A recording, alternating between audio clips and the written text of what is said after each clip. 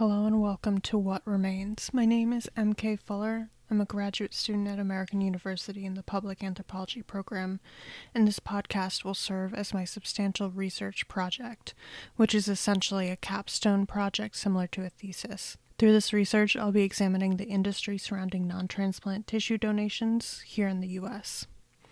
In this first episode, I'll be going into some background information for this project and cover the purpose of my research, some key definitions, and what topics I'll be discussing. In terms of goals for this project, I plan to look at the state of non-transplant tissue donations in the U.S., incorporate this topic into existing anthropological literature, and examine what activists in this field are working towards in terms of regulation and awareness. Non-transplant tissue donations are a form of post-mortem body donation. Non-transplant donations, as the name implies, are not for transplantations or other medical procedures for living patients, but rather they are used for biomedical education, research, or training. Most medical, dental, and mortuary schools rely on these donations as a vital part of their education. Surgeons are taught new procedures using willed bodies, and an untold amount of pathology, forensic, and public health research is made possible because of those that donate their bodies for this purpose. One specific example of how non-transplant donations are used is the University of Tennessee Knoxville's Forensic Anthropology Center. I'm very partial to this body donation program because I've used research from their body farm when I was studying biological anthropology, and it's where I hope to have my body donated to when I die. I was extremely lucky to be able to interview Dr. Lee Meadows Jantz, the Associate Director of the Forensic Anthropology Center there, back in February.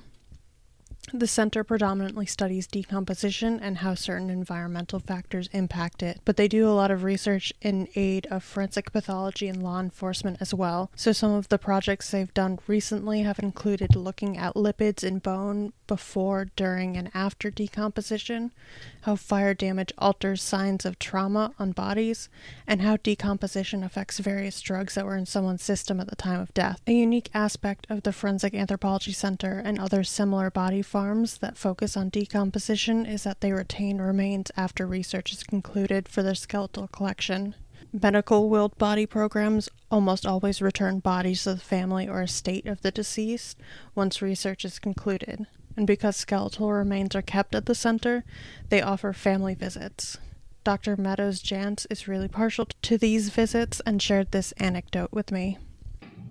Well, like I mentioned earlier, families can come visit the skeletal remains once they're in the collection. And that happens. I probably host 4 to 6 families a year, something like that. And that I liked when we do. I love doing that because the families may not have understood what why their loved one wanted to do this.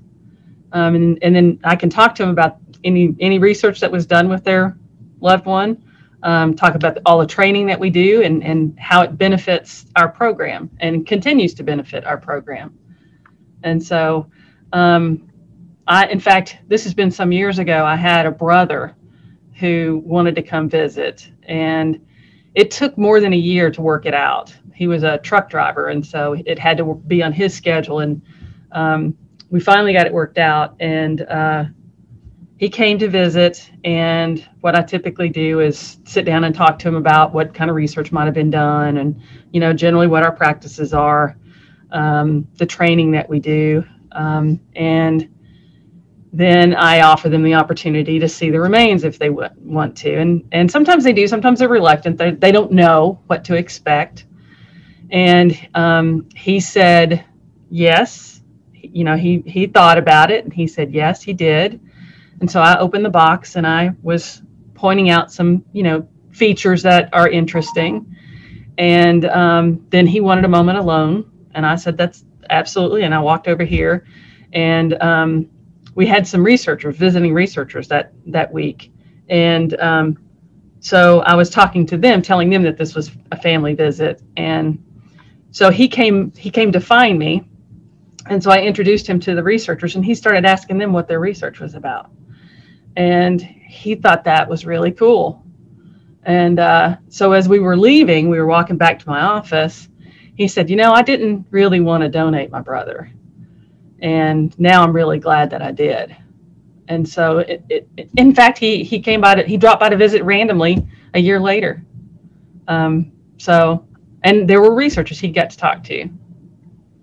So I think those family visits, it reinforces that, that they followed through and donated. So, and they like it. They may not have liked it in the first place. For the Forensic Anthropology Center, these family visits are a great way of connecting families to their deceased loved ones' values. The desire to donate your body after death can be difficult for many to understand, so Dr. Meadow Jantz feels that these family visits allow those that are struggling with understanding their loved one's desire to donate their body the chance to engage with interesting and meaningful research that is made possible by these donations. There's one industry-specific term that's important to define ahead of time because it will come up a lot in future episodes. Body broker. A body broker is an individual or firm that works as an intermediary in the sale of full cadavers or separate body parts strictly for the purposes of training, education, or research. Body brokers are a necessary part of any discussion on non-transplant tissue donations because they are often how institutions acquire cadavers, and their industry is the point of intersection between scientific research or education and for-profit interests. The sales brokers mediate are typically between either the family of the deceased or a local funeral home and the institution seeking the cadavers for research. The practice of body brokering, like tissue donations for transplantations, does not allow for family or next of kin to profit from these sales under the Uniform Anatomical Gifts Act of 1968, except in non-financial ways like having funerary expenses or cremation fees waived, but does require their legal consent for the sale if the deceased had not given it prior to dying. The Uniform Anatomical Gift Act doesn't legally allow anyone to profit from the buying or selling of human remains, except to recoup costs. The commonly accepted loophole is to overinflate costs for labor, transportation, and storage of remains, which is how these industries generate profit and how body brokering is able to exist at all. Whereas tissue trade for the purpose of transplantation is heavily regulated and overseen by the Food and Drug Administration and the Department of Health and Human Services, this industry is typically regulated internally. When undertaking ethnographic research, especially research that is both sensitive and has a long history of exploitative practices, positionality is a key discussion to have. Positionality is a term coined by Kimberly Crenshaw and refers to social and political contexts that create your particular identity and how those intersecting identities can influence or bias your perspective. A strong historic trend of medical exploitation exists for disabled and ill people, and while I myself am chronically ill, I have the outward appearance of someone able-bodied, so I also must be conscious and differential to the mistreatment of disabled people in brokering contexts, especially those whose illness or disability makes their remains desirable for research. Relatedly, there are also recorded instances of prisoners having their bodies sold for medical experimentation and other related purposes in the U.S., and there's been a long pattern of victimization of people of color throughout the history of medical testing and the harvesting of body parts after death, and this trend continues in many ways into modern body donation and collection. The field of body brokering in particular has its origins in body snatchers and resurrectionists, those who would steal already buried bodies to sell to medical schools, which disproportionately impact those who were socially deemed to have their bodies not worth noticing if they went missing. Today that continues, with poor, Black, Indigenous, unhoused, and disabled people being the most impacted by unethical or coercive cadaver collection practices. As someone who is white, relatively able-bodied, and housed, I have to be cognizant of not contributing to the dehumanization of the deceased who come from marginalized demographics, and be aware that those impacted by illegal or unethical acts of body brokering and body collection in general may be disproportionately unlike me in many ways. Death is often a difficult topic, even for those in death care fields, and many choose to dehumanize the dead or treat them as objects in order to limit the emotional burden of empathizing with the deceased and their grieving loved ones. When speaking about these topics and discussing this research, I need to be aware of this coping mechanism and not rely on it myself because of how likely vulnerable and marginalized populations are to be exploited by these practices and related fields. Respect and dignity for the dead will be prioritized in this process at all times. Finally, in regards to the format, I chose a podcast for its accessibility, both for those of you listening and for myself. I've written a 90-page thesis before, and all of maybe 5 people read it. Without making this research approachable and digestible, it only serves to check boxes for me and earn a degree, and I want this work to have meaning outside of academic requirements. I also hope that this might serve as an example of how to accommodate disabled and chronically ill graduate students. In June of 2020, I contracted COVID, and as of recording this, I've been struggling with the resulting post-viral syndrome for 10 months now.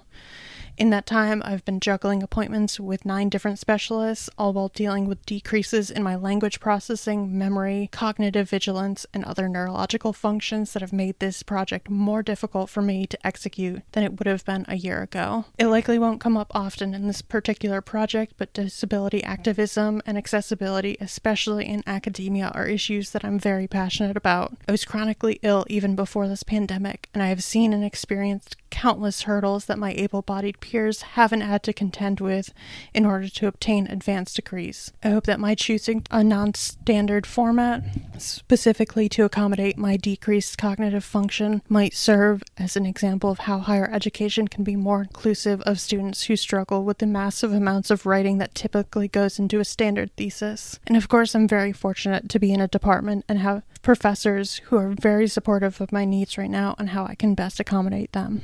Thank you for joining me for this project. Transcripts with citations will be on this podcast website, and if you have any questions, you can contact me through that website as well. Next episode, I'll be going into a literature review of anthropological theory on the topics of organ and body donation, bodily autonomy, and the conceptualization of self through the body. Talk to you next time.